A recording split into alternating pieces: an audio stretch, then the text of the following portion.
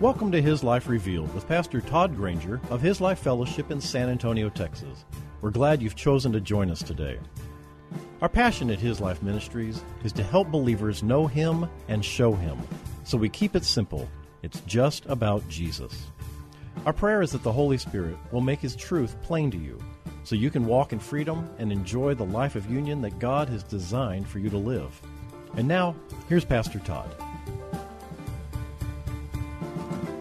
One of the things we're going to talk about tonight is the distraction of the temporal life, the contrast between what God has created in us, who He's created us to be, and what the world wants us to believe about ourselves, and how subtly and how easily we can be led, even in faith, Christian faith and religion, to believe and embrace a lie concerning who we are and why we're here.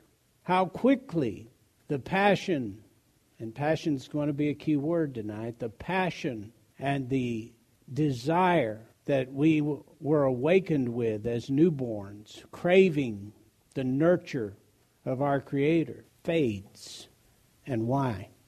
Today we will continue in chapter 6 of 2 Corinthians. And as I've said almost every week, this is Paul writing to a fellowship in Corinth that had become carnal and infected with false teachers.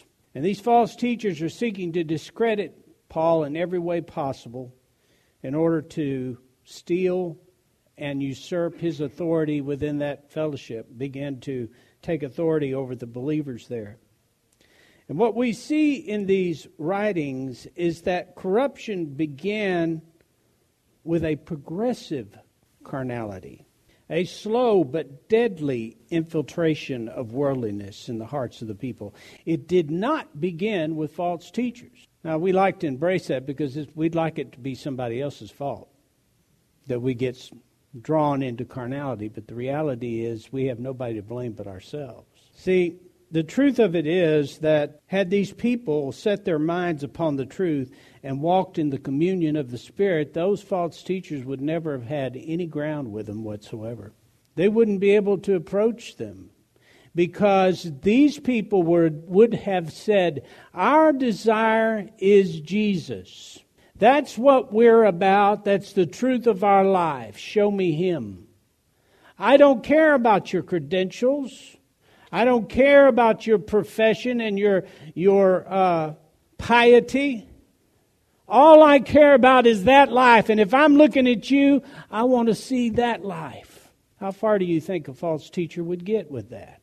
No. The enemy only gains the ground that the children of God abandon or surrender. Do you understand that? The enemy only gains the ground that the children of God abandon or surrender. This subtle disease of carnality began to creep in, and it crept in on something very, very hard to recognize. Familiarity. Familiarity. They were well acquainted with the work of the Spirit. Paul wrote this about them in 1 Corinthians chapter 1. He says, I thank my God at all times for you because of the grace, the favor, and spiritual blessing of God which was bestowed on you in Christ Jesus, so that in Him, in every respect, you were enriched in full power and readiness of speech to speak of your faith and complete knowledge and illumination to give you full insight into its meaning. Wow. This is Paul talking about the Corinthians. See, do you believe these people had knowledge? Do you believe that their carnality stemmed from their inability to remember all that Paul had taught them in that almost 2 years he discipled them? Do you believe that? Because they were unable to retain all of the stuff that he taught them? Is that where that carnality came from? No. Here's the truth of carnality. I answered it for you because I was afraid somebody'd get it wrong. Listen, the truth of carnality is that it begins with knowing God according to the flesh. It begins not with ignorance, but with familiarity. It begins with pride. believing that because I now have a comprehension of the truth and an understanding of the context of my relationship with God, I can settle into a passive, distracted relationship. Worship becomes routine. Prayer becomes redundant. Priorities become more about the temporal than the eternal. Our interaction with God is driven by externals rather than by an internal passion. I've been there. Have you? If we're going to be honest, we have to say we've all been there. That leaves us with knowing God according to the flesh. And you've heard me speak about this many times. Knowing God this way is like a married couple, that the way a lot of married couples know each other these days. Defining their relationship by the flesh. When I feel love, I will embrace love as a reality. When I feel accepted, I will accept acceptance as a reality. When my externals prove my relationship, then my relationship is real to me. My mind, the knowledge that I have, my Christian-oriented behavior, or the act of my will, and what I'm primarily concerned with in my relationship is how I feel about God. Mind, will, and emotions. This is not spiritual. It is soulish.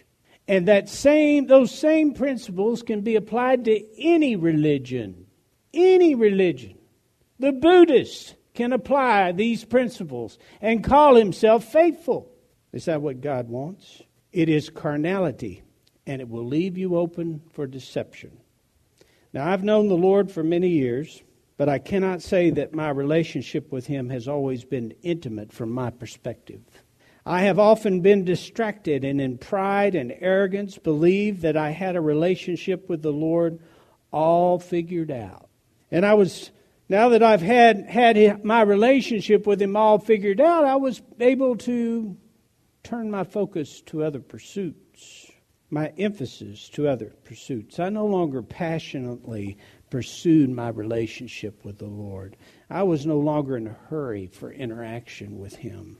Now, I bring this up because this is what Paul is dealing with in that fellowship.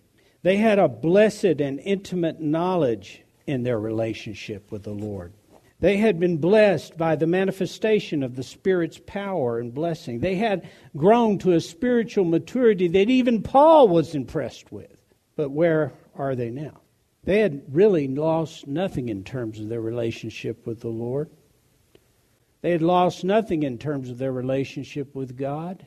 They had abandoned the truth of it. God was just no longer their first love. He was no longer the passion of their lives, the priority of each moment. They had slowly become man-centered in their relationship with Him. They had become carnal. Obviously, they were still worshiping, right? Obviously, they were still involved in seeking to understand the Scriptures. They were still meeting, teaching, and preaching. They were still looking to know. They were listening to the false teachers, and now they were trying to vet Paul. It kind of reminds me of a church that Christ wrote about in Revelation. Revelation chapter 2, verses 3 through 5. Christ is writing, and He speaks to this church, and He says, I know you are enduring patiently and bearing up for my sake, my name's sake, and you have not fainted or become exhausted or grown weary. But I have this one charge to make against you. You have abandoned the love that you had at first. You have deserted me, your first love. Remember then from what heights you have fallen. Repent and do the works you did previously when you first knew the Lord, or else I will visit you and remove your lampstand from its place unless you change your mind and repent. Now, what I want you to see about this, they're obviously operating under something different here. But the church that Christ is writing to in this verse was over 40 years old and was faithful to the teaching of the Scripture. They had been faithful in the midst of persecution like we've never known. But their passion for the Lord had grown cold. They were no longer seeking the Lord with their hearts, but they were knowing God according to the flesh. You see, passion is not an emotion. I know a lot of us think that's the truth of it, but it is a heart hunger. Now, hear me out. Passion is a heart hunger that is natural, and that is natural for the new creation. That includes everyone who's saved. It is a natural thing for the heart of the new creation. In fact, it shows healthy. A healthy new creation heart is hungry for the Lord, passionate for the Lord. I'm not saying that he doesn't recognize his union with the Lord. I'm saying that his passion is the Lord. This is what they were lacking. And you know what? There are times when I think, Lord, I don't feel passionate about you. And the question for me is, do I want to be with him? Do I want to know him? Do I want to see him in my day? Do I want to be around the things of God and the people of God? Am I still wanting to walk in communion with him? If all of those things are true, then passion is still the truth of my heart, and I am allowing it to be the truth of my soul.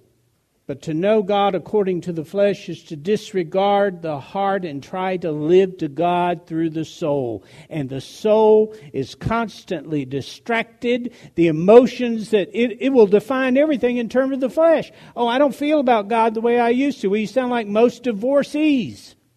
Well, I just don't like going to church anymore. Well, you sound like a lot of people that have walked away from relationships.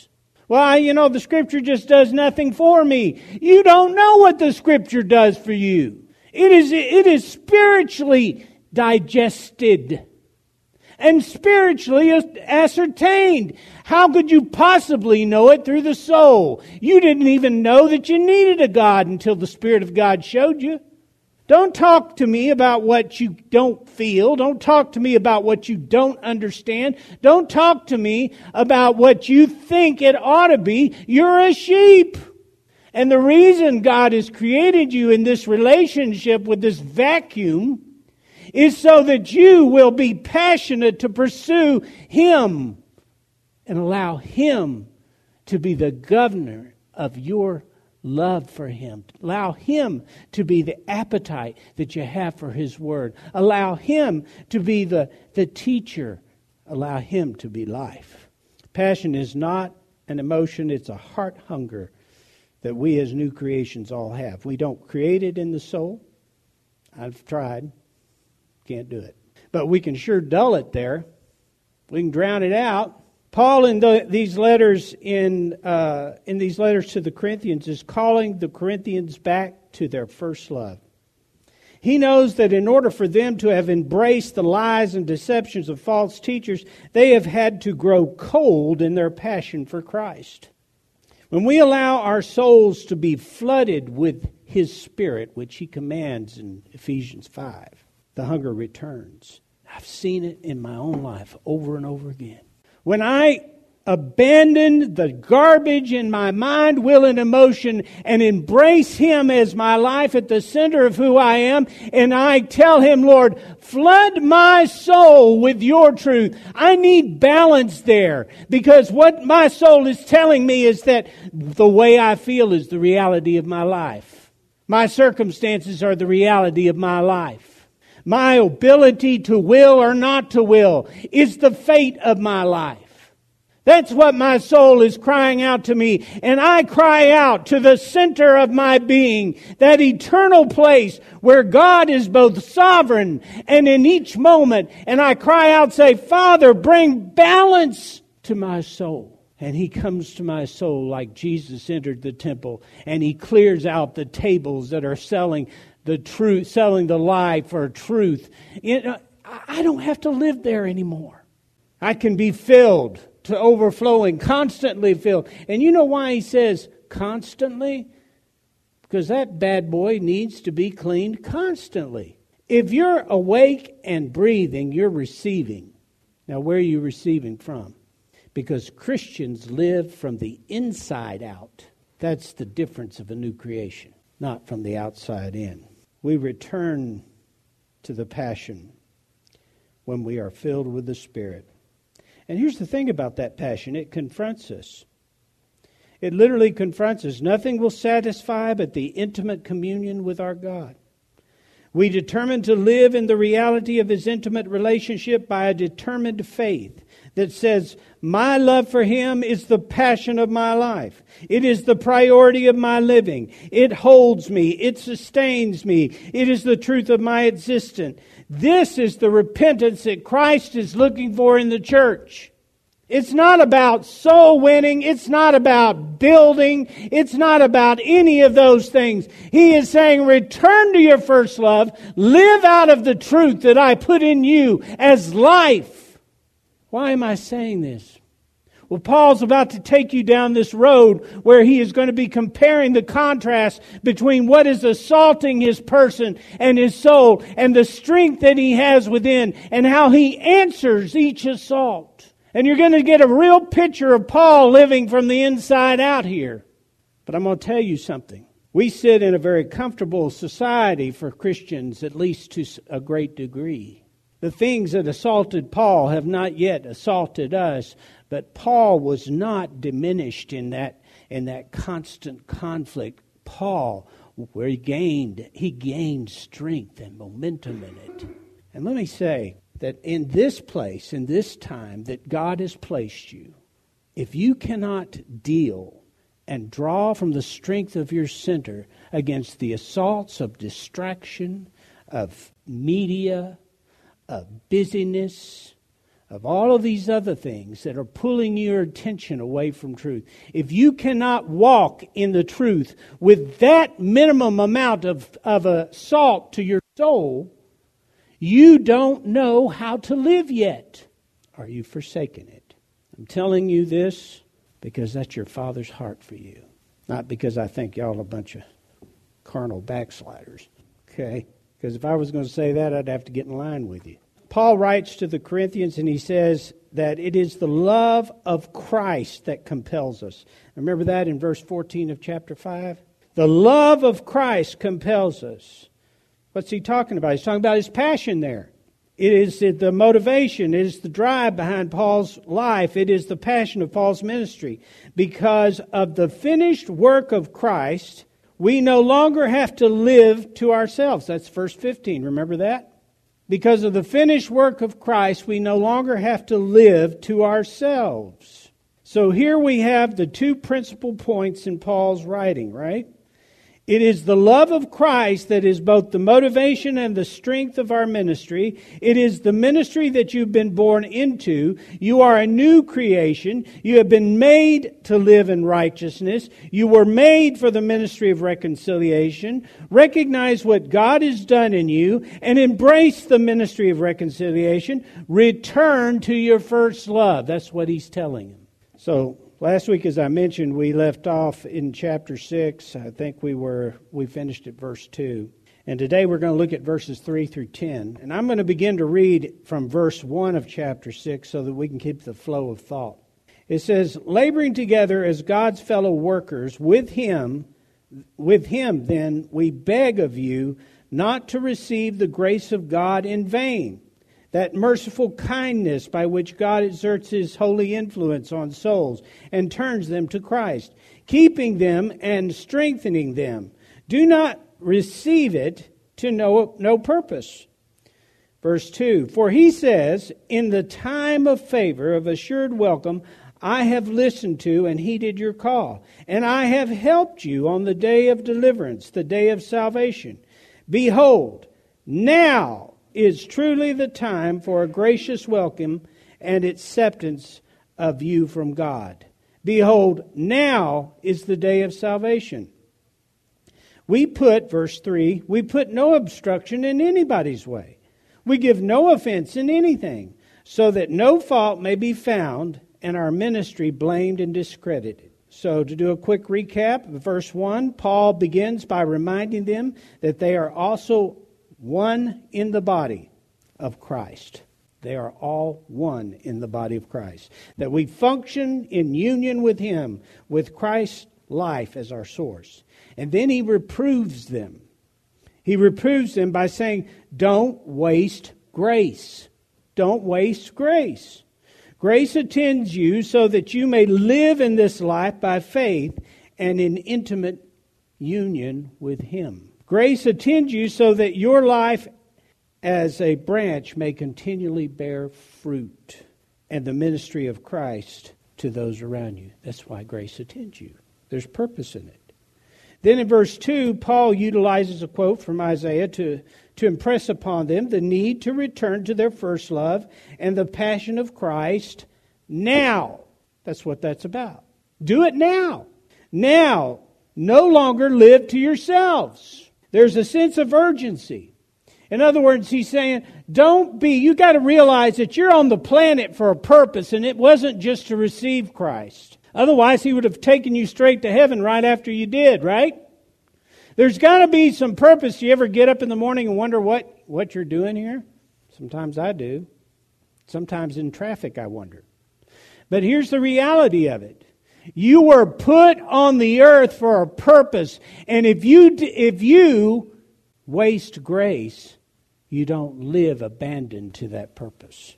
You're like what I've heard from many parents. We saved, we sacrificed, we put money away, and we finally worked up enough money to send our kids to college, and they went up there and did nothing but live for themselves. They wasted it. The wasted opportunity. There's a purpose for your being here. It is to know Him. And Paul is saying, people, don't waste the grace afforded you, because grace is what's holding you together. Grace is what attends every step along the way. Grace is your health. Grace is your strength. Grace is your ministry. Grace surrounds you, and it attends everything that you do, and it has a purpose. Paul writes, don't waste it. We are here on this planet to grow and know Him by faith through living according to the Spirit. We are here for a specific time, and then we leave. Don't waste the grace that allows you to know Him moment by moment now.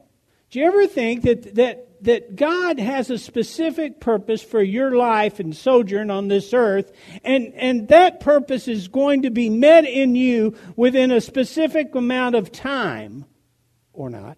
It might be met in eternity. I don't know. I don't know God's total purpose, plan for you. But He has something He wants to affect in you during this time. And there's an acquaintance with Him that He wants you to know in this time. And guess what? None of you know when your shelf life is. And I'm not preaching for evangelism, so I'm not going to tell you may die on the way out of here. But I'm telling you that you don't know, and I don't know. But here's what I do have. If you have that passion within you, when you get to the place where you're surrendered to the Spirit of God in the soul, one of the first things that occurs to you is the time that has gone by, and you turn back and you say, Father, I want to walk every step with you. I want to hear every word that you have to say to me. I want to be yielded to you. I want to be a part of whatever you're doing. There's all of this and this desire within us that is often misinterpreted for Him. It's not Him trying to motivate you for works. It's Him trying to draw you unto Himself in an intimate way. Because He doesn't need you for works. Y'all realize that? So Paul's speaking of a sense of urgency. Know Him now. And in verse 3, he says it's not time. Basically, he's telling them it's not time for lethargy. It's not time for distraction. It's not time to live for yourself. It's time to live for Him. That's what you're created for. Verse 3, we put no obstruction in anybody's way. We give no offense in anything, so that no fault may be found and our ministry blamed and discredited. Paul writes, you cannot say that my life or ministry have hindered you in the pursuit of truth. You cannot dismiss the truth because it confronts you. Now, we all know, we've done it ourselves, people look for excuses to reject or separate themselves. They look for reasons. They've decided to reject you, and some people will reject you just so that you can't reject them. They begin to look for an excuse or a reason to set you aside. Well, do you think their response to God is any different when operating in the flesh? Because when we operate outside of the truth within us, we begin to believe that our relationship with God is performance-based acceptance. Thank you for joining us for His Life Revealed with Pastor Todd Granger. This program is the radio ministry of His Life Fellowship in San Antonio, Texas. If you'd like to know more about us, visit us on the web at hislifeministries.org or on Facebook at His Life Fellowship. We would love to have you join us for worship. We meet on Saturdays at 5 p.m. at 1307 Blanco Woods, at the corner of Blanco Road and Blanco Woods, just inside Loop 1604. Also, if you would like to help support this ministry, you can send your tax-deductible donation to His Life Ministries, P.O. Box 1894, Boerne, Texas, 78006.